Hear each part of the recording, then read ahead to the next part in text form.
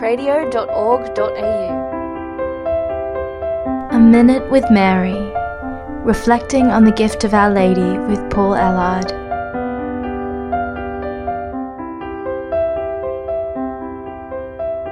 The love found in the hearts of Jesus and Mary is rich in mercy and forgiveness. But in order to share in this love, we too are called to love and forgive others. In the prayer of the Our Father, Jesus teaches us that in order for our sins to be forgiven, we must forgive those who sin against us.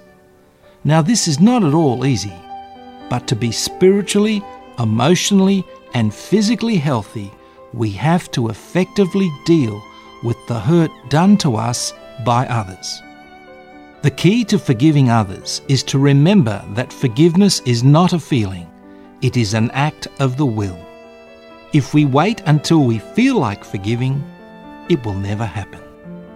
Satan will attack our feelings, so our first prayer may have to be to ask for the grace to want to forgive.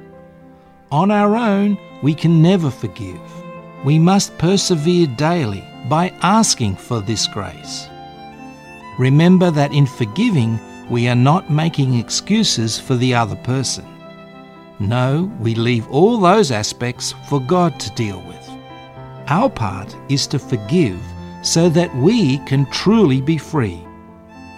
When we are full of resentment to the person who hurt us, we are simply giving them more power over us, which sooner or later causes us to sin.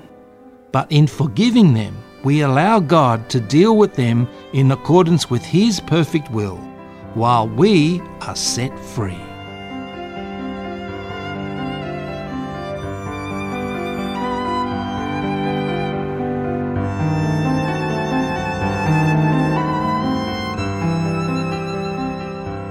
I'm Paul Ellard, and you've been listening to A Minute with Mary.